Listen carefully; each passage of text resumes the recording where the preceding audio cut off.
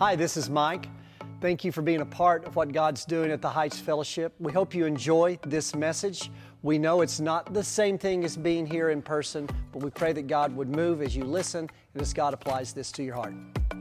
We're glad you guys are here. A lot of faces we haven't seen for a while. Some people from such exotic locations as Pampa, Texas are here.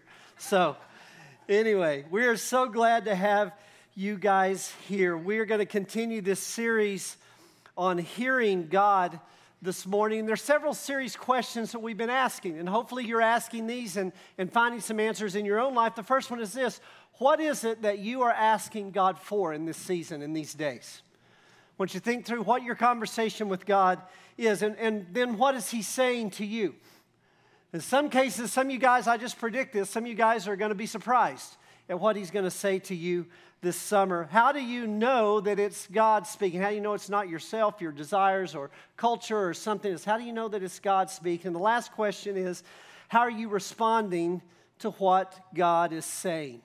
Now, let me ask you a question. How many of you guys have to travel in your job or travel for a living? Just show of hands. A lot of you guys here in the room. Some of you guys are educators. Some of you guys are coaches, and coaches have to travel a lot. I asked you guys several weeks ago, hey, give me your best, hey, God spoke to me story. And hopefully, if you haven't done that, you will. If you haven't done that yet, I would love to hear from you. I want you to send it. Just send me an email at info@theheightsfellowship.org. info@theheightsfellowship.org. This is one of the responses that we got, and I think it applies to a lot of us. It says, in the late 90s through about 2015, I was traveling many times a year in my job in medical education, is what this person says. I was concerned about my travels as it took me away from my family more than I liked. I prayed about it always and searched Scripture for guidance. The first Scripture God spoke to me was Colossians 3:23, that whatever you do, work at it with all your heart as working for the Lord, not for human masters. And so that became the screensaver on my computer that I saw daily. I asked the Lord that if He was taking me away from my family, to please show me His will in each one of these trips. He then spoke to me in two scriptures, Romans 1:16 and 17, which says this: for I am not ashamed of the gospel, because it is the power of God that brings salvation to everyone who believes, first to the Jew and then to the Gentile. For in the gospel, the righteousness of God is revealed, a righteousness that is from faith, from first to last, just as it is written, the righteous shall live by faith. The second scripture was Psalm 19:14. May these words of my mouth and the meditation of my heart be pleasing in your sight, O Lord, my rock and my redeemer.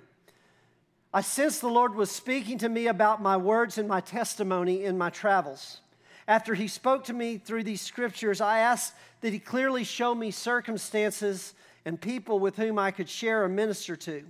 He was faithful, and on each trip without fail, I encountered situations and people who needed to hear a message or a testimony. Sometimes it was just one person, and sometimes it was several in one setting. And as I tried to be faithful in doing so, God provided that I was given a platform of leadership in two national professional associations to which I belonged.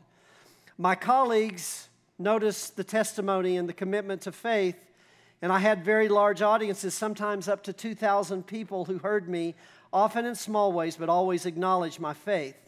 Some began to seek me out in personal conversations to talk or to hear more. After a few years and near the end of my career, I was given an international platform in a medical education organization.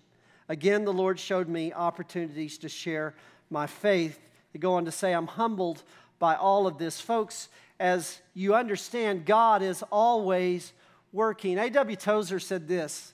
He said, I want the presence of God Himself. I don't want anything at all to do with religion. I think he echoes what a lot of us sense and feel and want in our world today. I'm tired of religion. I want the presence of God in my life, steering me, directing me, bringing fellowship to me. I want that. I'm starved for that. I'm thirsty for that. Hopefully you are too. That's what Tozer said. He said, I want all that God has, or I don't want any.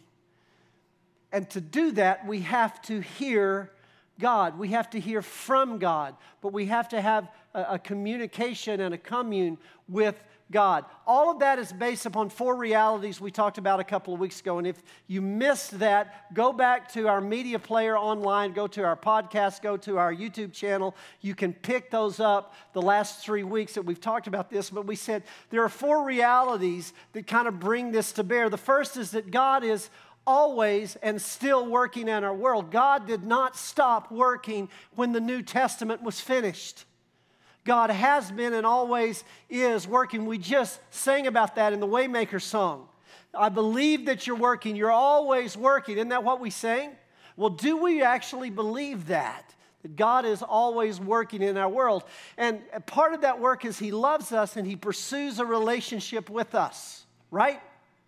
And so if He's pursuing a relationship with us, that also tells us He wants to speak about our lives. He wants to speak into our lives. He wants to talk to us about all of that. And He wants us to be a part of the work that He's doing. That's what this testimony, that's what this message that I just read to you was all about. God, show me, what you want me to do in this place.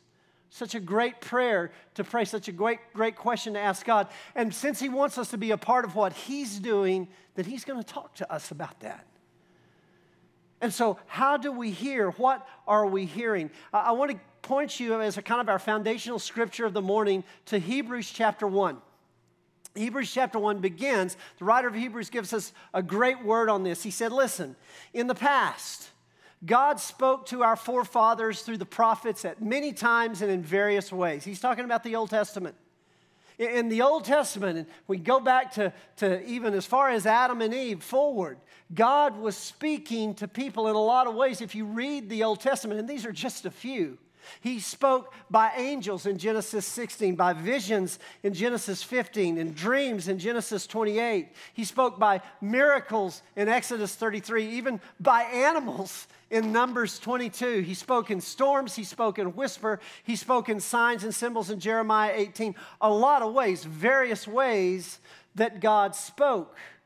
So the writer of Hebrews goes on to say, and so in these last days, he's talking about the New Testament now, He's spoken to us through His Son. Something amazing happened at Christmas. God was born in flesh. He was raised as a human being. He lived among us. He lived as one of us, experienced everything we experience, from the good and the bad to the temptations and the victories. He experienced all of that, ultimately was crucified for us. But while He was, as you read the Gospels, that is Jesus speaking to the world. God has spoken to us by His Son. Here's the problem. If you read the book of Acts, Jesus ascended. Jesus is no longer physically present on the earth. So what do? Well, Jesus knew this. And so during the Gospels, during His ministry, He said this, that when I leave, when the Holy Spirit comes, He who reveals truth about God, He will lead you into all truth. You live in an unprecedented time. And I'm not talking about COVID. The unprecedented, the whole deal is that never before in the history of the world has God come and invaded the world and lived in people. You have something nobody in the Old Testament had. You have a greater miracle than anything that happened in the Old Testament. You have a greater miracle than anything that happened during the Gospels. Have you ever considered that privilege that God has given you? That if you're a believer, the Holy Spirit, Romans chapter 8, verse 9, comes and takes up residence in your life. He dwells there and He will not go away until God brings you home. That's unprecedented. And He, when He comes, will reveal truth about God. He will lead you, Jesus said, into all truth. He won't speak on His own authority. He'll speak what He hears, and He will tell you of things to come. What Jesus is saying, that all 3 persons of the Trinity speak. God the Father spoke in the Old Testament. God the Son spoke during the Gospels. God the Holy Spirit has been speaking to us ever since. And the message is always consistent. And here's the deal about hearing God. That when God spoke in the Bible, Old Testament and New Testament, first of all, the people knew it was God speaking. There was no question that it was God speaking. When God spoke out of the burning bush to Moses, Moses knew it was the Lord speaking to him. Not only that, the people understood what God said. They didn't always agree with it or like it, but they knew what God said. And then they also knew that they had encountered God, and that's an important point. There's a key truth here, and that's this, that God speaking to you doesn't lead you to a God encounter. That is the God encounter. When God spoke to Moses, that didn't lead him to an encounter with God in Egypt. He was having an encounter with God right there. Listen, when God speaks to you in the Scripture, when God responds to your prayer, when God speaks to you through circumstances, God affirms stuff through the church. When God does that, you are having a God encounter. Don't mistake that. Our job then is to adjust to what God is telling us. And so last time we reminded ourselves that God speaks in this time through the Holy Spirit in 4 ways. Through the Bible, through prayer, through circumstances in the church. Those are the 4 ways that God speaks. And our main part in learning to hear His voice is learning to recognize the Holy Spirit in those things. And so as we're seeking to hear God in these days, let me ask you a question. How are you hearing God? What's your hearing telling you in regard to what God is saying to you? And so last time we said this, since God speaks, it's a given that God speaks. Then number 1, we need to recognize His speaking and His voice by His approach to us.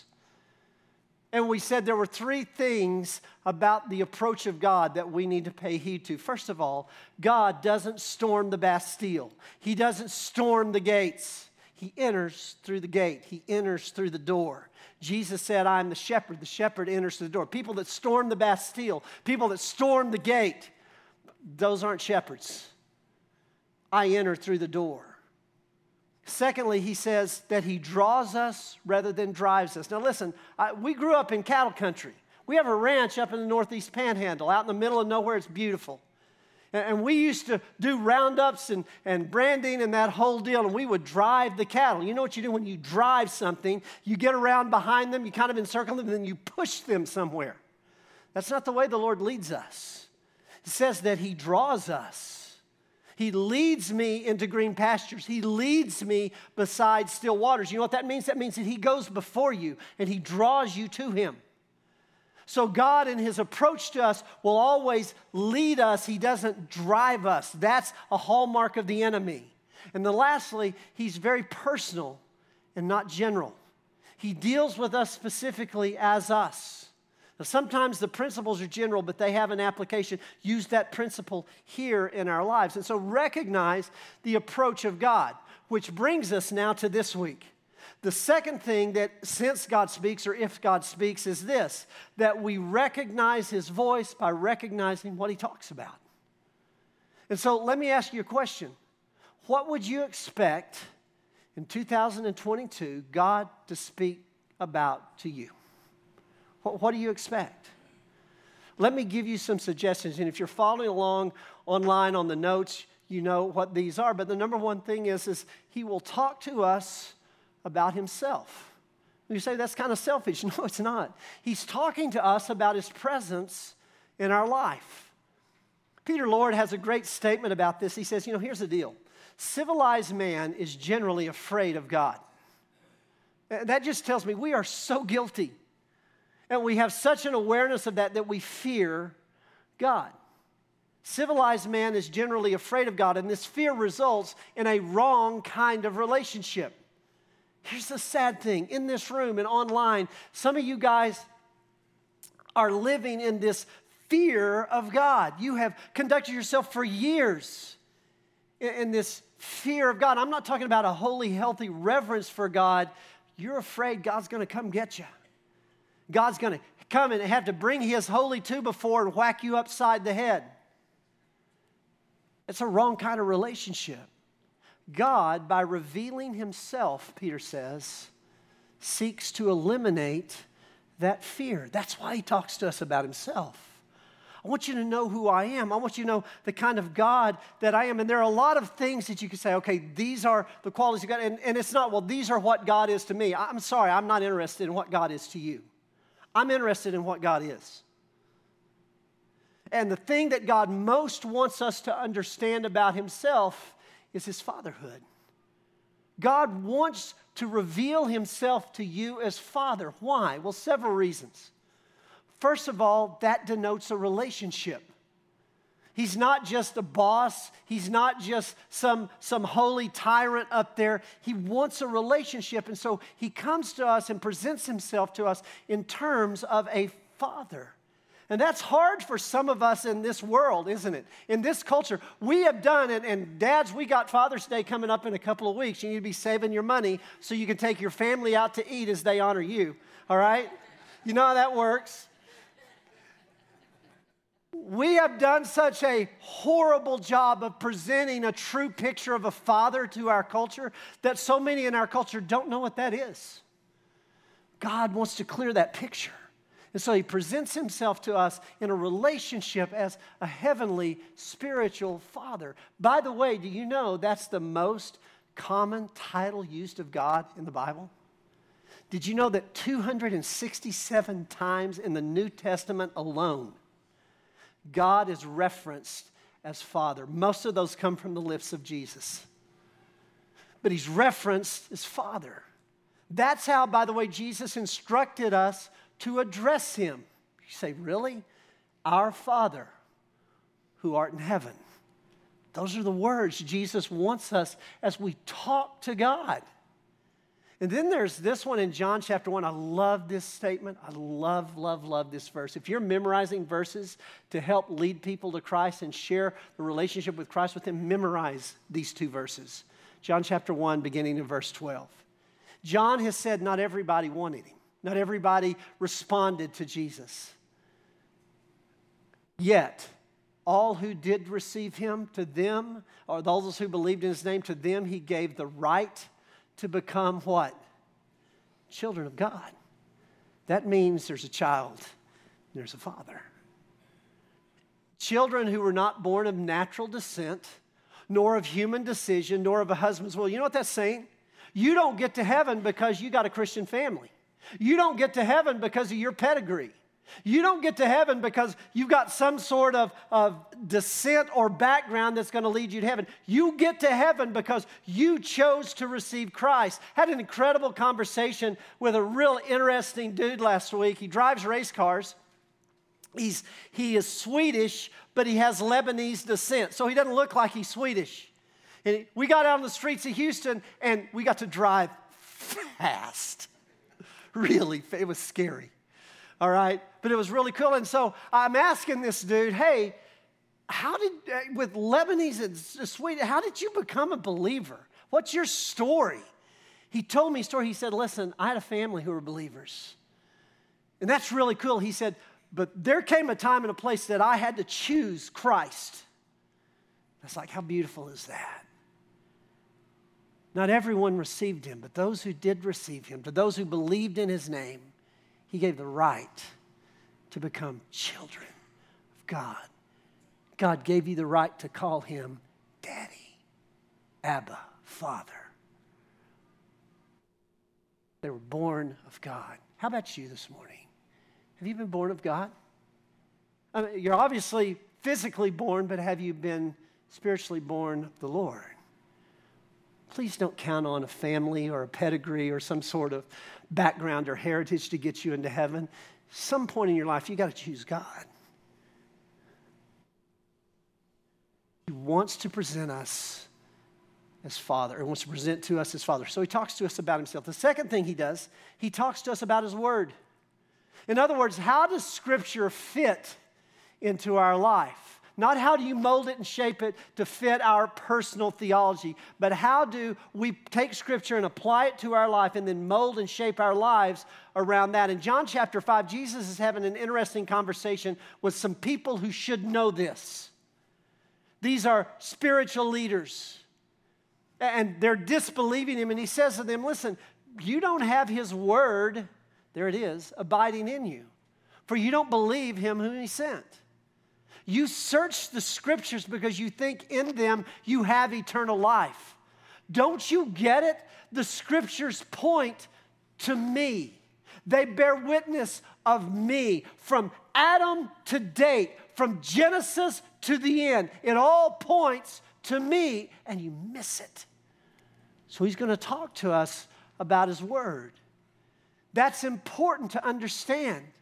And you say, well, I know plenty of atheists who've read the Bible. Well, I do too. I know plenty of agnostics who have read the Bible. I know plenty of people in other religions who have read the Bible, and they don't believe. You know why? So what Paul wrote in 1 Corinthians. The person without the Spirit doesn't accept things that come from the Spirit of God, but considers them foolishness. Listen, you may say, listen, there is no room for logic in Christianity. There's no room for reason in Christianity. It's a blind faith. All of those are false accusations made against the faith. Notice that God never says that there's anything wrong with logic or reason. God says there's nothing wrong with education and knowledge. But he says this, the person without the Spirit can't understand the things of God fully because they are discerned only by the Spirit. Now stop right there. Here's what the Lord is saying to us. The Lord is saying, listen, there's nothing wrong with wisdom and knowledge and logic and reason and any of those things. But those things have to be filtered by the Spirit through the Word. He's not saying don't have those things. Those of you guys who are getting education in philosophies and psychologies and theology and all that, great. But filter them through the Word. Only the Spirit of God can help us understand the full meaning of the words of the Scripture. And so if you're trying to read the Bible and you're not a believer, you're going to have a hard time getting it. You're going to understand parts of it. You're going to be able to read the words and comprehend them, but the meaning won't land on you the way God intends. So here's how that works. Here's when Jesus speaks to us about His Word. Here's the point of the whole thing. You read your Bible, and that implies that you must open it up and put eyes on it and run your eyes across it and read it. You read the Bible, and the Holy Spirit then takes it, and He begins to reveal truth or application to you from that. You then adjust your life to what He's pointed out to you. Sometimes He does that a lot at once, and sometimes He just say, hey, stay in it, stay in it, stay in it. I'm building something here. I'm telling the story, and you've got to get all of this. Then I'll tell you why. You adjust your life to the truth. You obey God, and He works in you and through you. That's why He talks to you about His Word. When the Spirit of God takes the Word of God and interprets it to the child of God, God stuff happens. That is the God encounter. There's two texts you need to understand here. Two texts that we need to be aware of in this. The first is what I call proof texting. Listen, Christian, be very careful when you see proof texting, when you do it or when you see other people do it. Proof texting basically says, I'm going to come up with a concept, an idea, or whatever, then I'm going to find a scripture to wrap it in and pitch it to you. That's proof texting. By the way, that is one of the chief ploys of the enemy. At the temptations of Jesus, Satan takes Jesus to the top of the temple. You remember the story? And the devil says, if you're the Son of God, jump off, for the Scriptures say, here's the proof text. Here's the proof. He will order His angels to protect you, and they will hold you up with your hands so that not even your foot will strike a stone. And Jesus rejected that proof texting. God, on the other hand, uses contexting. Contexting basically uses like this scripture and that scripture and that scripture. Let me just give you some insight in the way that we teach here at the Heights. We typically don't just give you a scripture. Have you noticed that? A lot of times you get weary from writing down the amount of scripture that we give you. I don't apologize for that. The reason I don't is because you need to understand that from Genesis to Revelation, the Bible is a unit, and there is context within that. You need to understand what was said, when it was said, where it was said, why it was said, but then you also need to understand that those principles translate to your lives in the here and now. God uses that kind of context to begin to elaborate His Word to you so that you can take it and apply it and make something out of it. And without that, you're just being religious. Let's be honest. And so be aware of those two types of texts. So God will talk about Himself, He will talk about His Word, and then He'll talk about His way. He'll talk about how he wants to guide us. In Psalm 32:8, the Lord spoke this to his people Israel, but it applies to us. I will instruct you, and I will teach you in the way that you should go. I will counsel you with my eye upon you. Think about that for just a minute. That God counsels us with his eye upon us. Some of you guys heard that and you immediately went, oh man, that's scary. That means God is watching everything I do, because if I do the wrong thing, he's going to thump me on the ear. Man, I remember one time in church, we were sitting, we went to big church in Amarillo, grew up in big church in Amarillo. We sat in the balcony at our church on Sunday mornings, 8:30 service in the balcony. Well, I'm a teenager, and you're kind of sleepy in the mornings, on Sunday mornings sometimes. Like some of you guys are going, experiencing it now, Pastor, get you, okay. So we're sitting there. My cousin, was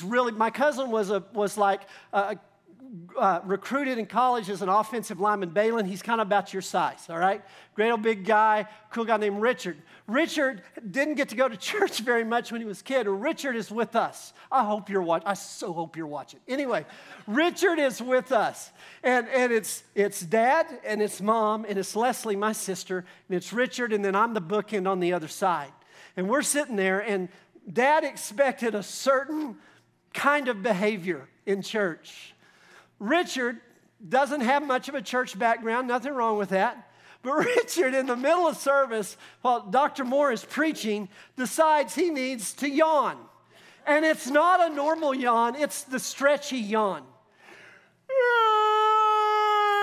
My dad comes across 3 bodies and thumps him so hard in the head, it felt like you were hitting a pumpkin with your fist. And Richard goes from, oh, like that. Everybody in the church turns and looks. And my dad's just sitting there like nothing ever happened, and Richard's got all these eyes on him. A lot of times we feel like this is the way God is with us, that he's waiting for us to do the stretchy yawn so he can thump us, he can thwack us on the head, right? That's not what this verse means. God's got his eye on you because he's watching your progress. He's watching your path so he can help direct you around it, through it, in it, and part of all of that. That's what this verse is saying, that when you go through that trial, God's got his eye on you. He's watching you. He didn't forget you. He didn't turn and look the other way and say, I'm done with Mike. God's got his eye on you, and he will instruct you and teach you. And it'll be sometimes intensely personal. God wants to speak to us about the way he wants to guide us. And so James, the half-brother of the Lord, writes this about the Lord's instruction. Consider it pure joy, my brothers, whenever you face trials of many kinds. Now stop right there. You know why? Because the Lord's eye is on you. He's watching that. He's walking along with you in this. He's guiding you because you know that the testing of your faith develops perseverance. He's going to teach you to last. He's going to teach you to stay and to stand in the midst of a difficult situation. And perseverance must finish its work so that you may be mature and complete. You know what complete means? It means equipped.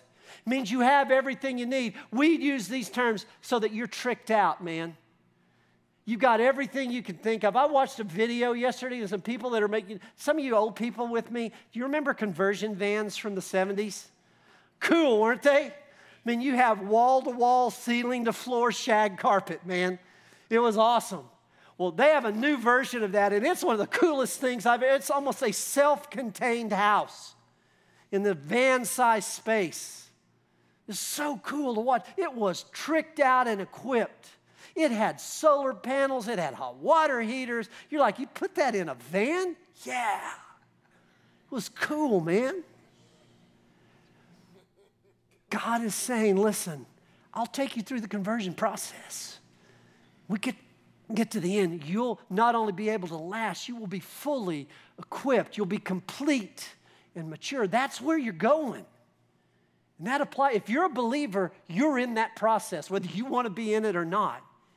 So we hear the Lord. We let him guide us about his way. The first thing God is going to try to adjust and affect with us is going to be our character. Because naturally, none of us have a godly character. Some of us are nice guys or nice gals, but we don't have a godly character.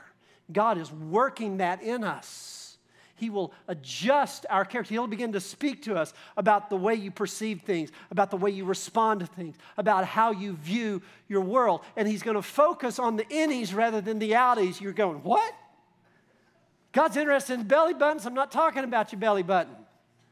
I'm talking about what's inside of you, how it's expressed outwardly. He focuses first. He knows if I can get the inside right, the outside will respond.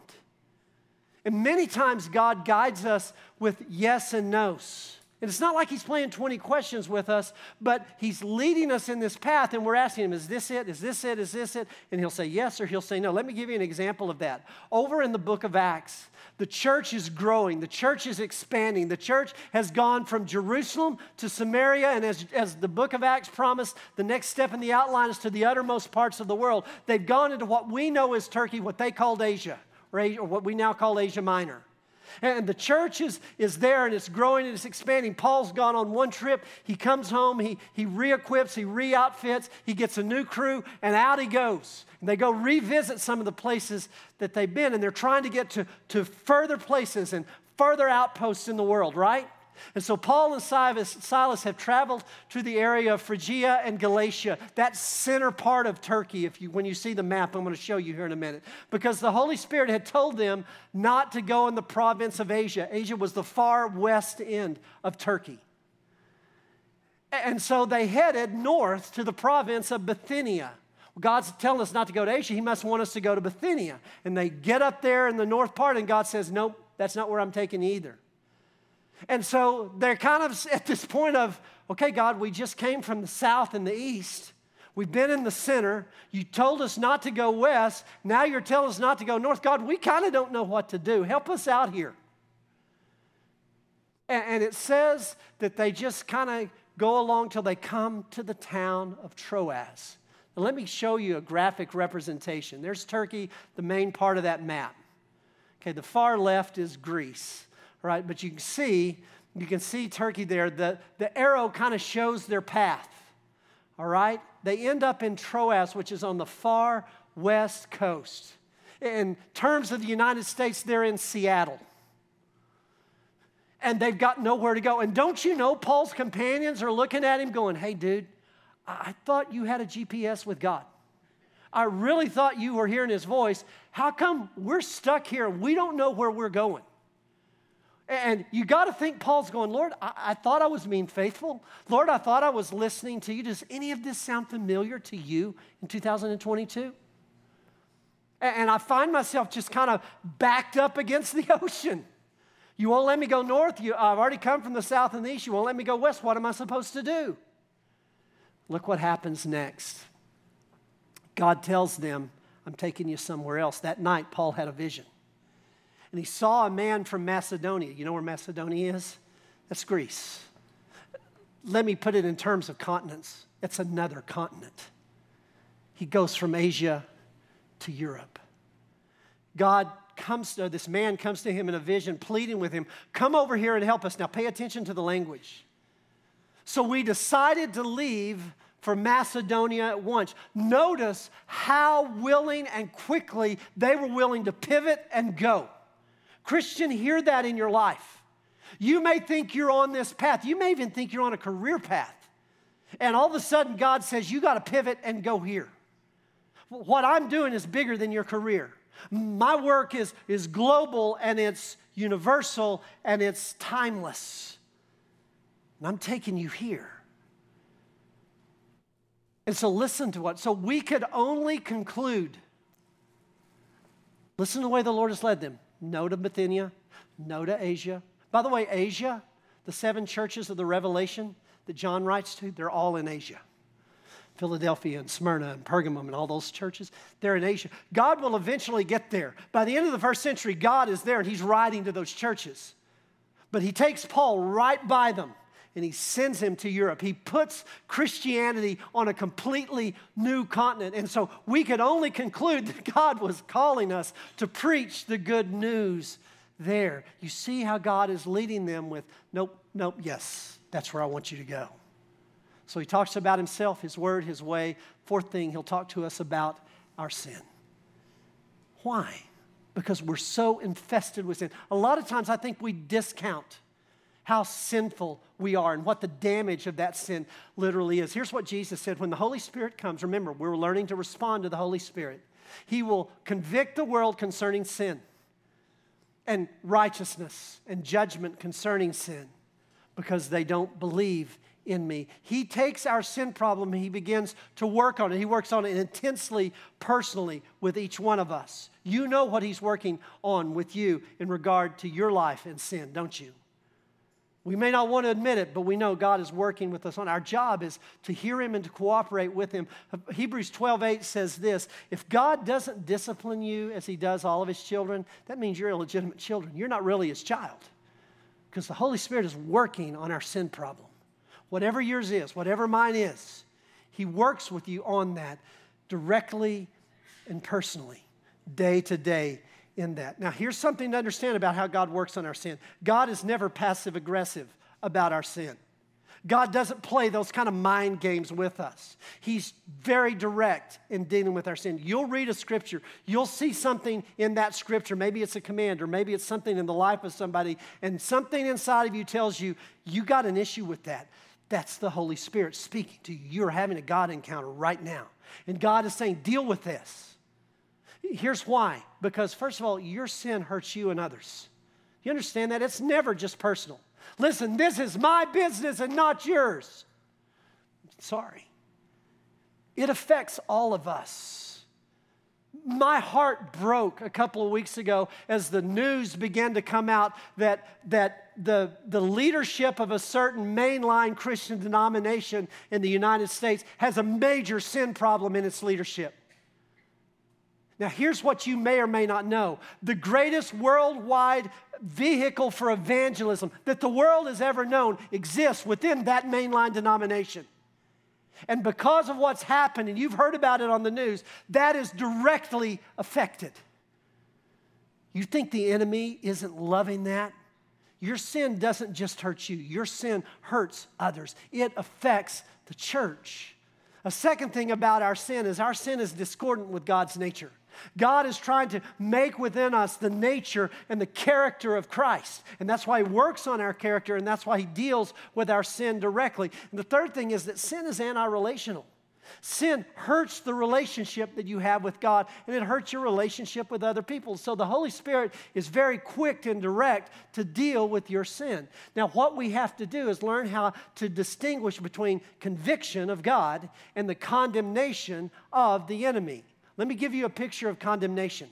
And I want you to notice where it comes from. Whoever believes in him is not condemned, but whoever does not believe stands condemned already because he has not believed in the name of God's one and only Son. Do you know what Jesus said? This is John 3:18, 2 verses after John 3:16. Do you know what Jesus is saying here?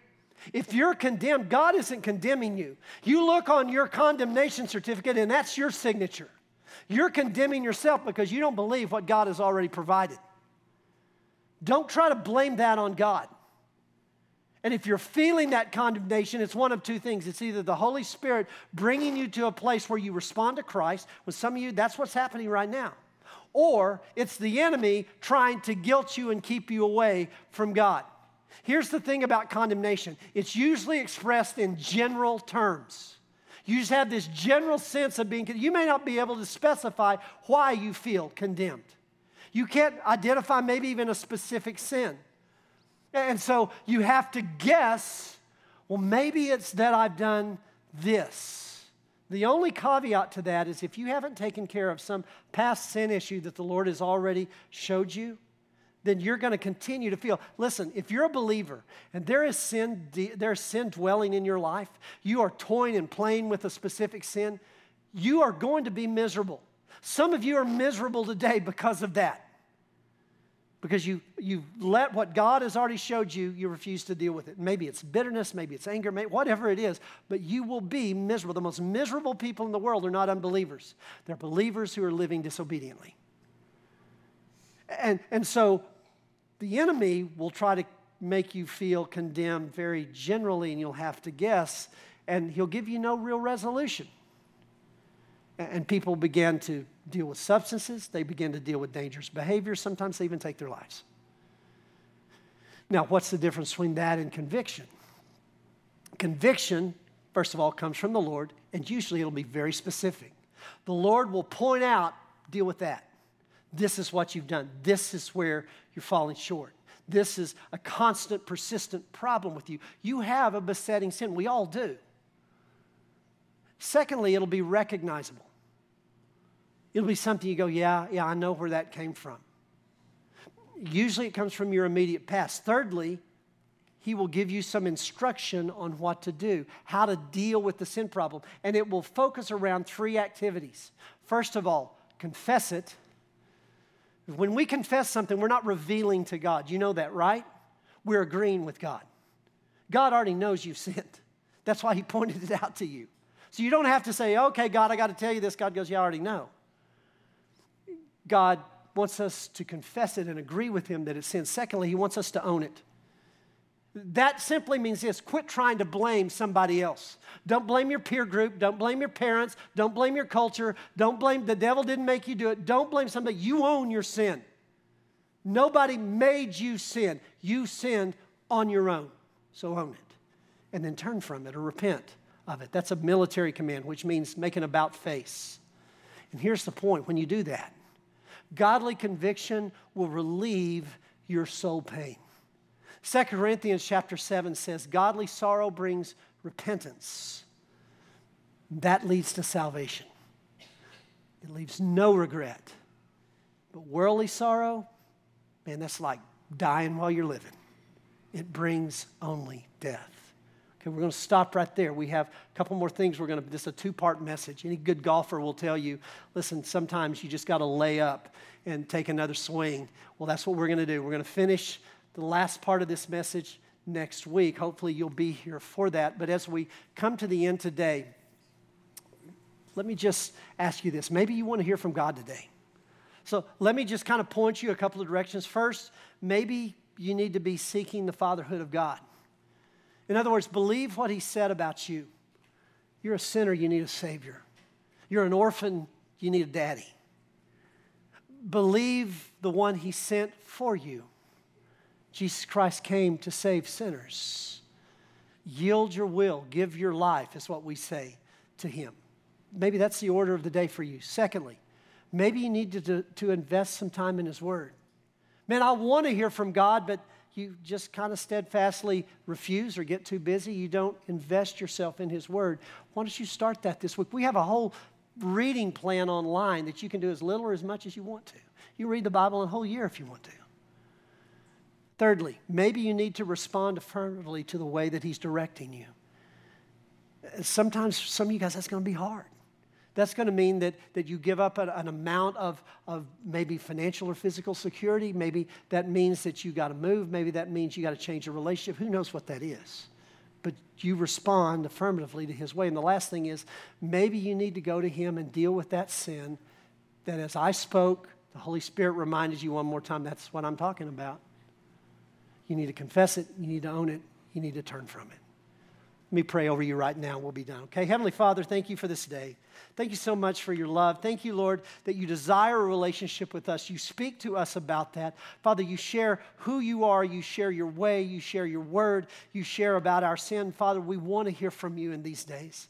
So, Father, I pray that this summer will not just be a summer of rest and recreation for us as individuals or as family. Father, even though kind of school's taking a hiatus for a little bit, Father, this will be a day that we reconnect with you. This will be a season this summer that we reconnect with you in a big way. Father, I look forward to hearing the testimonies about that. So thank you for your love. Father, for those who have never trusted you, pray this would be the day. Father, we've given very clear instructions. Come to Christ. Believe that Christ died for you. That and that alone saves you.